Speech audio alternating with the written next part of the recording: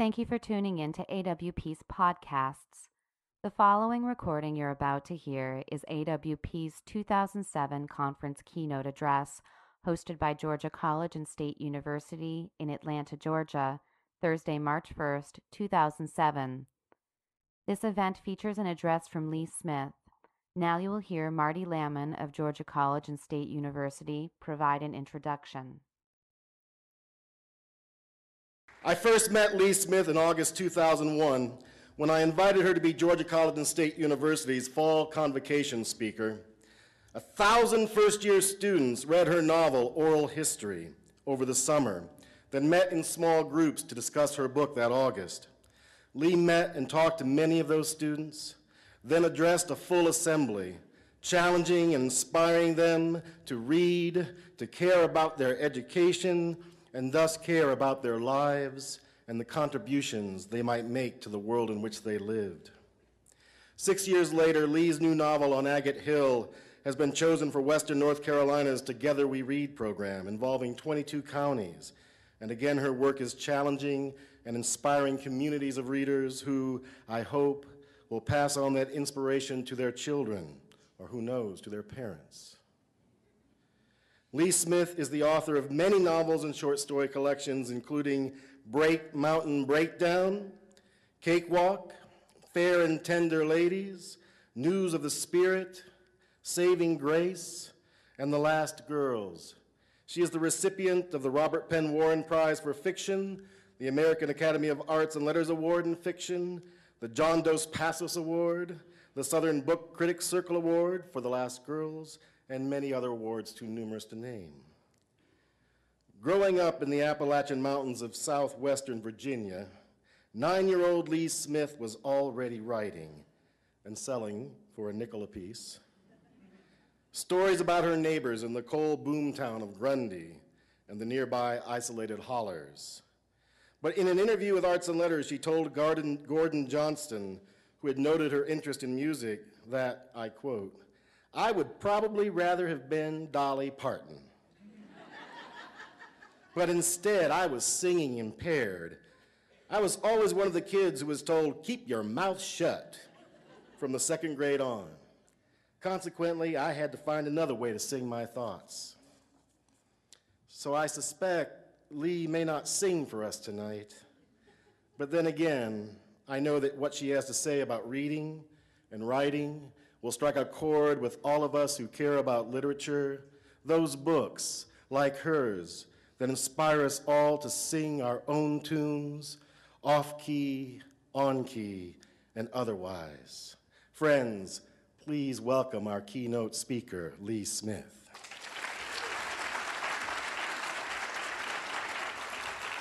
Thank you.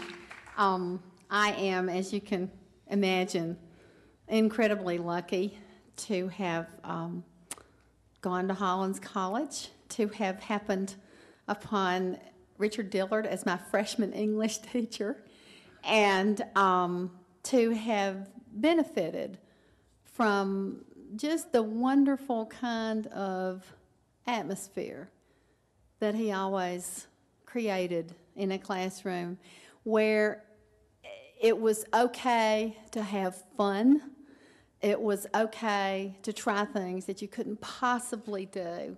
And it was just a safe environment, you know, to be writing, to be stretching, to be doing all kinds of things. I mean, I'm so lucky, I think, to have been there. I remember one thing, you probably won't even remember this, but I had written this story that I thought was incredibly intellectual and challenging. And all it was this one person was sitting in a chair thinking for the whole story. And I went in to see what Richard thought of it, which was actually not much. But he said, "Well, Lee," he said, "let me leave you with this thought." He said, "I think perhaps you should bring on the bear."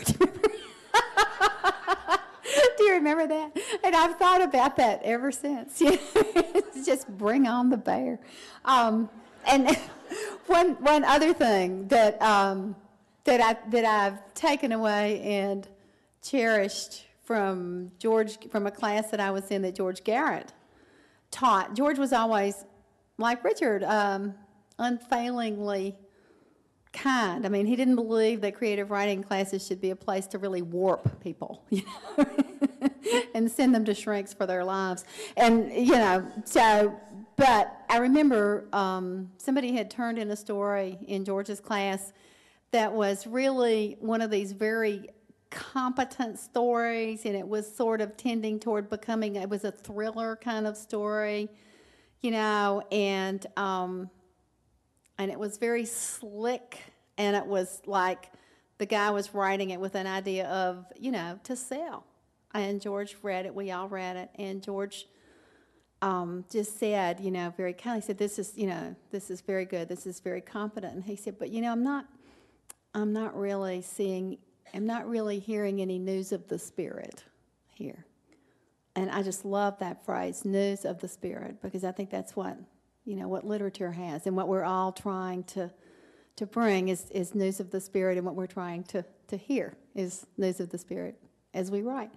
And I named a book News of the Spirit for that, because it just, you know, it just speaks to me and speaks to me still, I think. Tonight, I was so terrified about doing this that I wrote this down. So I have a name for this talk, and the name is A Life in Books. A friend told me recently that she thinks of her whole life in terms of people, who she was living with in such and such a year, who she knew then, who she loved. Another friend said that she thinks of her life in terms of places. If she can visualize the house or the apartment where she was living, or the view from that window, she knows exactly who she was then in that particular time and place. This conversation made me realize that in a certain way, I think of my own life in terms of books. First, as a reader, for I was a reader long before I was a writer. In fact, I started writing in the first place because I couldn't stand, and this is as a child, because I couldn't stand for my favorite books to be over. So I wrote more and more chapters onto the ends of them. I wrote many, many chapters onto Heidi, for instance, and The Secret Garden, and Misty of Chincoteague. And I'll read you a little passage from a fairly autobiographical story I've written since. The name of the story is Tongues of Fire. The most notable thing about me as a child, before I got religious, was my obsessive reading. I had always been an inveterate reader of the sort who hides underneath the covers with a flashlight and reads all night long. But I did not read casually or for mere information. What I wanted was to feel all wild and trembly inside, an effect first produced by The Secret Garden, which I'd read maybe 25 times.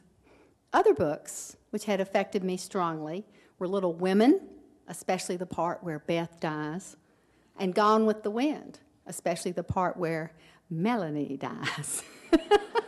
I had long hoped for a wasting disease, such as leukemia, to test my mettle. I also loved Marjorie Morningstar, A Tree Grows in Brooklyn, and books like Dear and Glorious Physician, The Shoes of the Fisherman, Christie, and anything at all about horses or saints. I was a fool for horses and saints. I read all the Black Stallion books, of course, as well as Margaret Henry. But my all-time favorite was a book named God's Girl, especially the frontispiece illustration depicting Joan as she knelt and, quote, prayed without ceasing for guidance from God, whose face was depicted overhead in a thunderstorm. Not only did I love Joan of Arc, I wanted to be her. The only man I ever loved more than Colin of The Secret Garden was Johnny Tremaine from Esther Forbes' book of that title. I used to wish that it was me, not Johnny Tremaine, who'd had the hot silver spilled on my hand. I would have suffered anything, everything, for Johnny Tremaine. Pretty soon, as Marty said, I started writing little books myself. And then my best friend, Martha Sue Owens, and I began publishing a neighborhood newspaper, which we printed out laboriously every week by hand and peddled door to door for a nickel. Most of the entries went something like this one, which is an actual entry. Lee Smith and Martha Sue Owens were taken by car to Bristol, Virginia to shop for school shoes.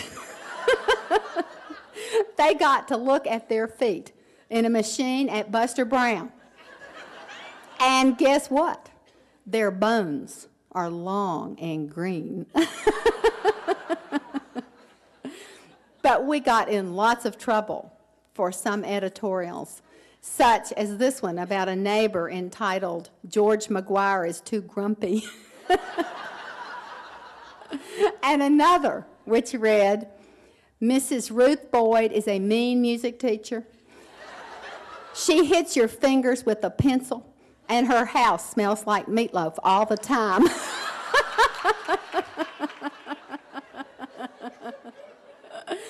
Martha Sue and I both love Nancy Drew books, so we started our own espionage firm, which I would later describe in a short story, and this is from the story. We lived to spy, and this was mainly what we did on our bike trips around town. We'd seen some really neat stuff, too. For instance, we had seen Roger Ainsley, the coolest guy in our school, squeezing pimples in his bathroom mirror. We had seen Mr. Bondurant whip his son Earl with a belt, and later when Earl dropped out of school and enlisted in the Army, we felt we knew why.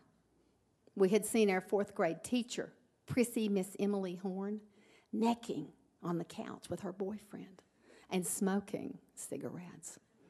Best of all, we had seen Mrs. Cecil Hertz come running past a picture window wearing nothing but an apron, followed shortly by Mr. Cecil Hertz himself wearing nothing at all and carrying a spatula.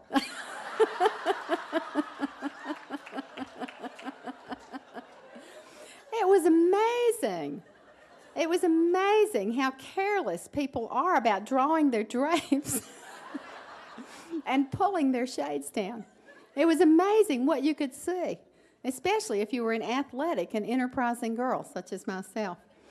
I wrote my observations down in a Davy Crockett spiral notebook I'd bought for this purpose. I wrote down everything: date, time, weather, physical descriptions, my reaction. I would use all this stuff later in my novels. My first actual novel was published in 1969, and I wrote the first draft of it as a senior at Hollins College, and got 6 hours credit for independent study, which was really good because I had been kicked out the year before, and I really needed some extra hours, so they were very kind.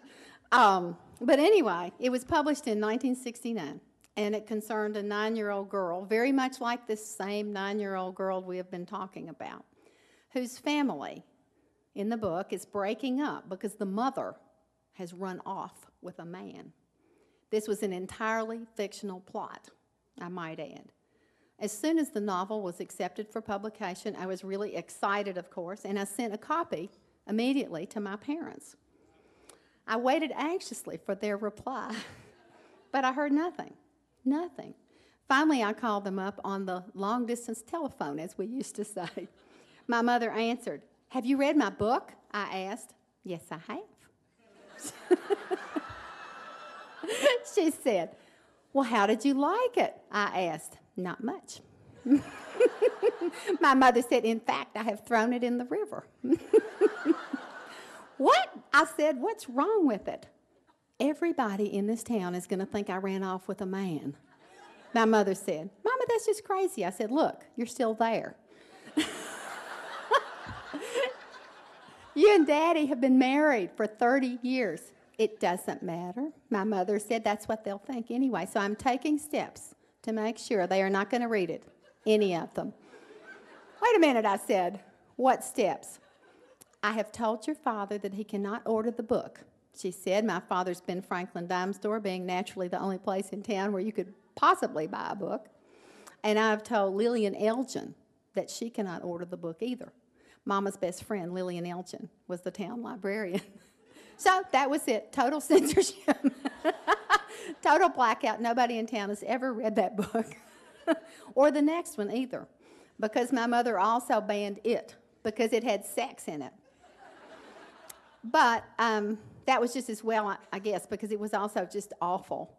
About an English major who kept having these disastrous romances. And now I was in big trouble as a writer. I had used up my childhood. I had used up my adolescence. I had nothing more to say. I had used up my entire life. Furthermore, I'd gotten married, and I was happy. So there was no conflict. Therefore, there was no story. There was no book. I had used up my whole life. But luckily, by then, I was a reporter working on the Tuscaloosa News in Tuscaloosa, Alabama. And I have to say, I always thought I was Southern till I went to Alabama. They have got stuff down there you would not believe. So, in my first job, my editor assigned me to cover something called the All-South Majorette Contest, which the Susan Arch Finley Memorial Marching Contest, which was taking place on the campus of the University of Alabama. This was an enormous contest with categories you might expect, such as fire baton and best personality, but also a lot of categories you might not expect, such as, quote, improvisation to a previously unheard tune, which I thought was a riot. The winner of the whole thing would be crowned Miss Fancy Strut. The girls were really sweet because they were all trying to get Miss Personality, which would give them a lot of extra points. But their mothers were just bitches from hell. Very competitive. Anyway, it lasted for days. And then finally, all the points from all the categories were tallied up. And the winner turned out to be a beautiful, beautiful blonde girl from OPP, Alabama, whom I had to interview, of course. So I said, what do you say? I said, well, how does it feel to be Miss Fancy Strut? And she said, with tears streaming down her face, she said, this is the happiest moment of my life. And I was just stunned because I could tell this was true. And I was thinking, oh, honey, it's going to be a long downhill slide from here. You are so young to peek out like this. But you will not be surprised to learn that my next novel was named Fancy Strut, and it was all about majorettes and their mamas, and it was a real breakthrough for me because nobody in it was anything like me at all. Finally, I had made that necessary leap, which is a real necessity, since most of us writers just can't be out there living like crazy all the time. Very few these days are the writers whose book jackets list things like bush pilot or big game hunter or exotic dancer. No, more often, as we all know, we are English teachers, frankly. We have children, we have mortgages, we have bills to pay. So we have to stop writing strictly about what we know, which is what they always told us to do in creative writing classes. Instead, we have to write about what we can learn and what we can imagine. And thus, we come to experience that great pleasure Ann Tyler alluded to when somebody asked her why she writes, and she said, I write in order to have more than one life. Let me repeat that. I write in order to have more than one life. And let me tell you, this is the greatest privilege and the greatest pleasure in the world. So I've moved away from autobiography to write about housewives and whores, serpent handlers and morticians, beauticians, country music singers and evangelists, lots of people I will never be. But somewhere along the way, I have also come to realize that the correspondences between real life and fiction are infinitely more complicated than I would ever have guessed as a younger woman. Peter Taylor once said, "I write in order to find out what I think." This is certainly true for me too. And often I don't even know what I think until I go back and read what I've written.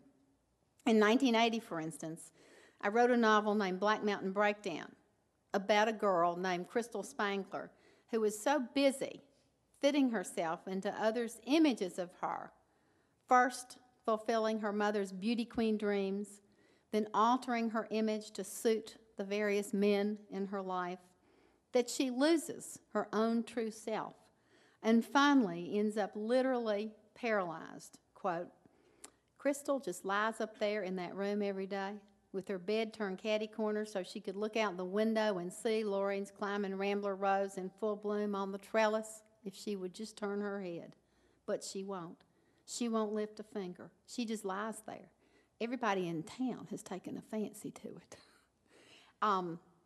They take turns feeding her red Jell-O, brushing her hair, reading the Reader's Digest out loud to her. The most terrifying aspect of her condition is that, quote, "Crystal is happy as outside her window the seasons come and go and the colors change on the mountain."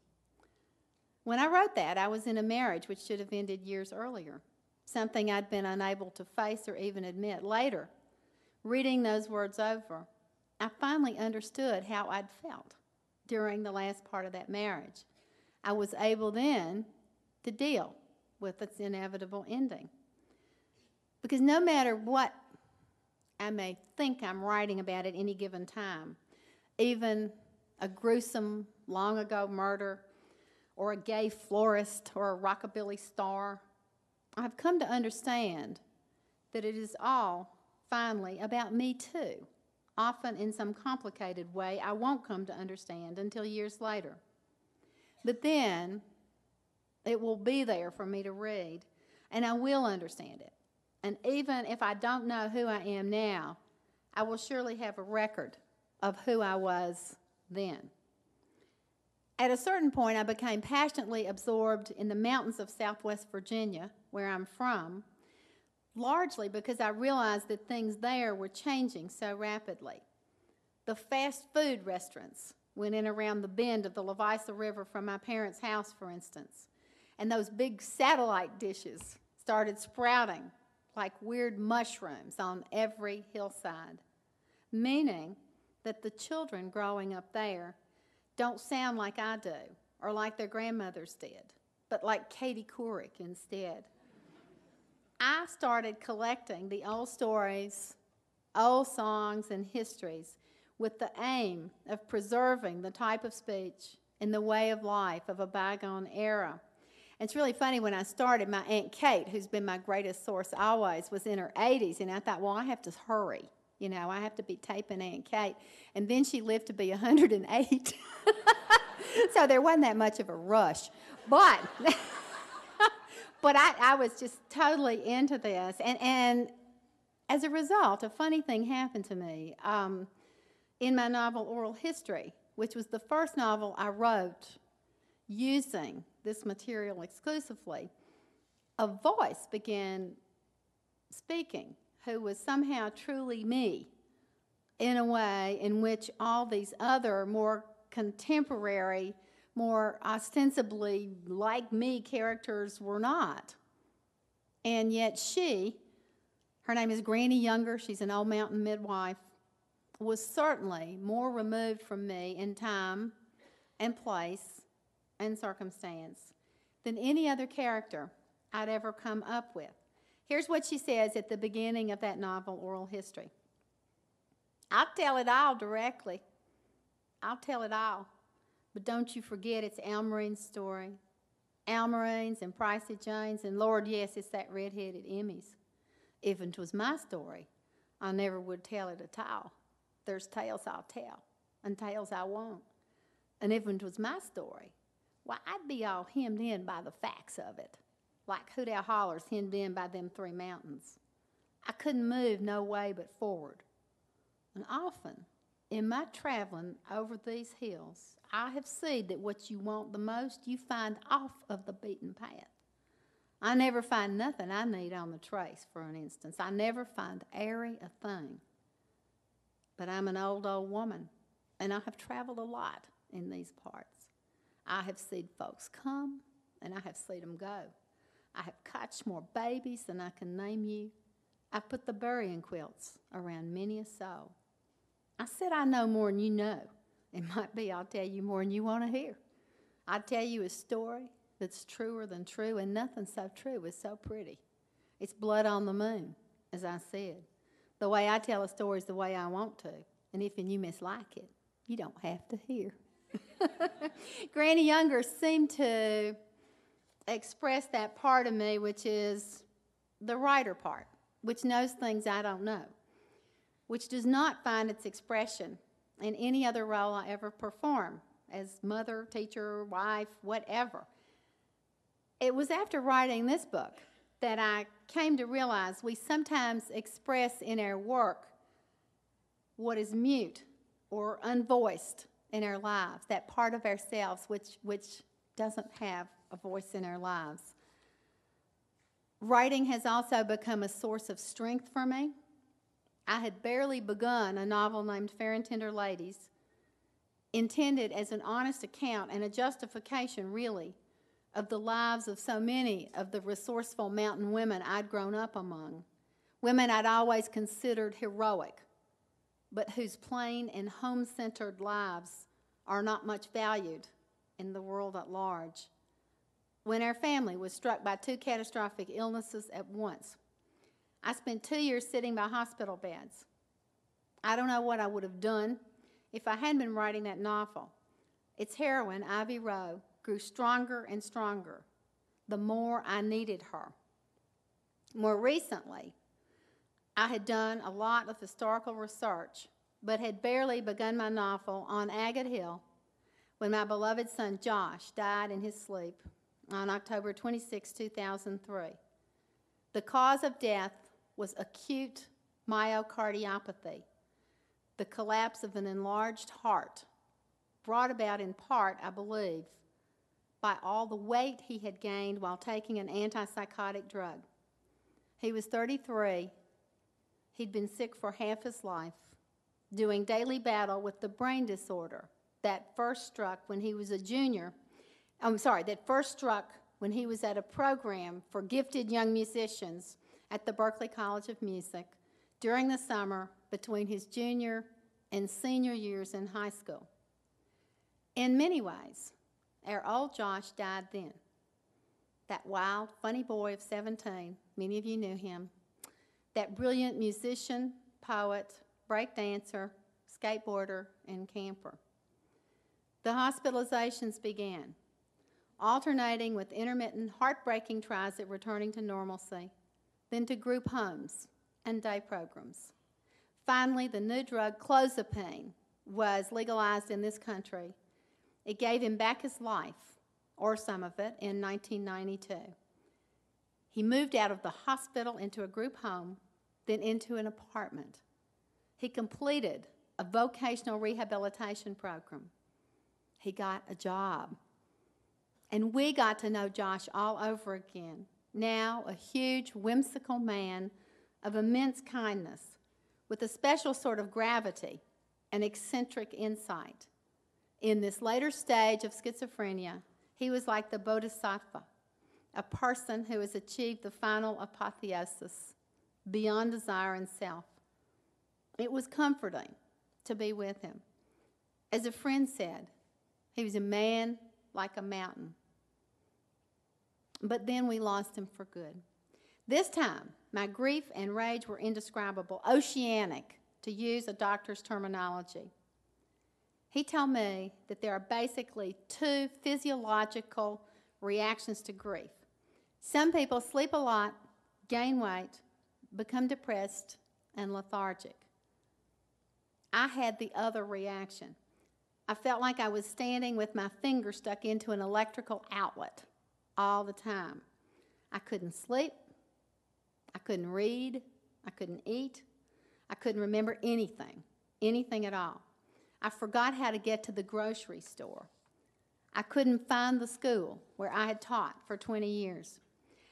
I left a trail of glasses, jackets, and pocketbooks everywhere I went. In group situations, I was apt to blurt out wildly inappropriate remarks, like a person with social Tourette syndrome. I cried all the time. I lost 30 pounds. Weeks passed, then months. I was wearing out my husband and my friends, but I couldn't calm down. It was almost as if I had become addicted to these days on fire, to this intensity. I felt that if I lost it, I'd lose him even more. Finally, I went to a psychiatrist, a kind, rumpled man who formed his hands into a little tent and listened to me scream and cry and rave for several weeks. Then came the day when he held up his hand and said, "Enough." "What?" I stared at him. "I'm going to give you a new prescription," my psychiatrist said, taking out his pad and pen. He began to write. "Oh, good," I said, wanting more drugs. "Anything." He ripped the prescription out and handed it to me.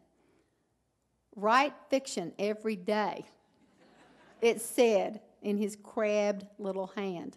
I just looked at him. "I have been listening to you for some time," he said, "and it has occurred to me that you're an extremely lucky person since you're a writer, because it is possible for you to enter into a narrative not your own for extended periods of time, to live in someone else's story, as it were. I want you to do this every day for 2 hours. I believe that it will be good for you." "I can't," I said. "I haven't written a word since Josh died." "Do it," he said. "I can't think straight. I can't concentrate," I said. "Then just sit in the chair," he said. "Show up for work." Vocational rehabilitation, I thought, like Josh. So I did it. I sat in the chair for 3 days. The 4th day, I started to write. And my novel, which I'd planned as the diary of a young girl orphaned by the Civil War, just took off and wrote itself. I know I'm a spitfire and a burden. Molly Petrie begins on May 20th, 1874. I do not care. My family is a dead family, and this is not my home, for I am a refugee girl. But evil or good, I intend to write it all down, every true thing in black and white upon the page. For evil or good, it is my own true life, and I will have it. I will. Molly's spitfire grit strengthened me as she proceeded to give all her heart, no matter what, during a passionate life journey which would include love, betrayal, motherhood, and grief, of course, grief. But by the time we were done with it, Molly and I, 2 years later, she had finally found a real home, and I could find my way to the grocery store. I could laugh. And yes, through the mysterious alchemy of fiction, my sweet Josh had managed to find his own way into the final pages of the novel after all, as a mystical bluesman and healer, living wild and free at last in the deep piney woods he used to play in as a child. When Joan Didion published My Year of Magical Thinking, with its close observation of her life in the painful year immediately following her husband's death, a friend wondered, how can she do that right at such a time? The right question is, how could she not do that? I answered. Writing is what Joan Didion does, what she's always done. It's how she has lived her life. In a different way, I realized this is how I have lived my life too. Writing is a source of nourishment and strength. It cannot bring our loved ones back, but it can sometimes fix them in our fleeting memories as they were in life. And it can always help us make it through the night. My psychiatrist's prescription may benefit us all, whether we are writing fiction or nonfiction, journaling or writing for publication. Writing itself is an inherently therapeutic activity. Simply to line up words one after another upon a page is to create some order where it did not exist, to give a recognizable shape to the sadness and chaos of our lives. Thank you. Thanks.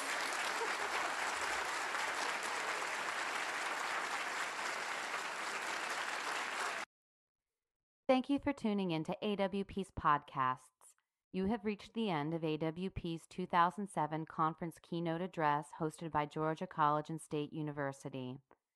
To hear more podcasts of AWP's selected conference events, please visit our website, www.awpwriter.org.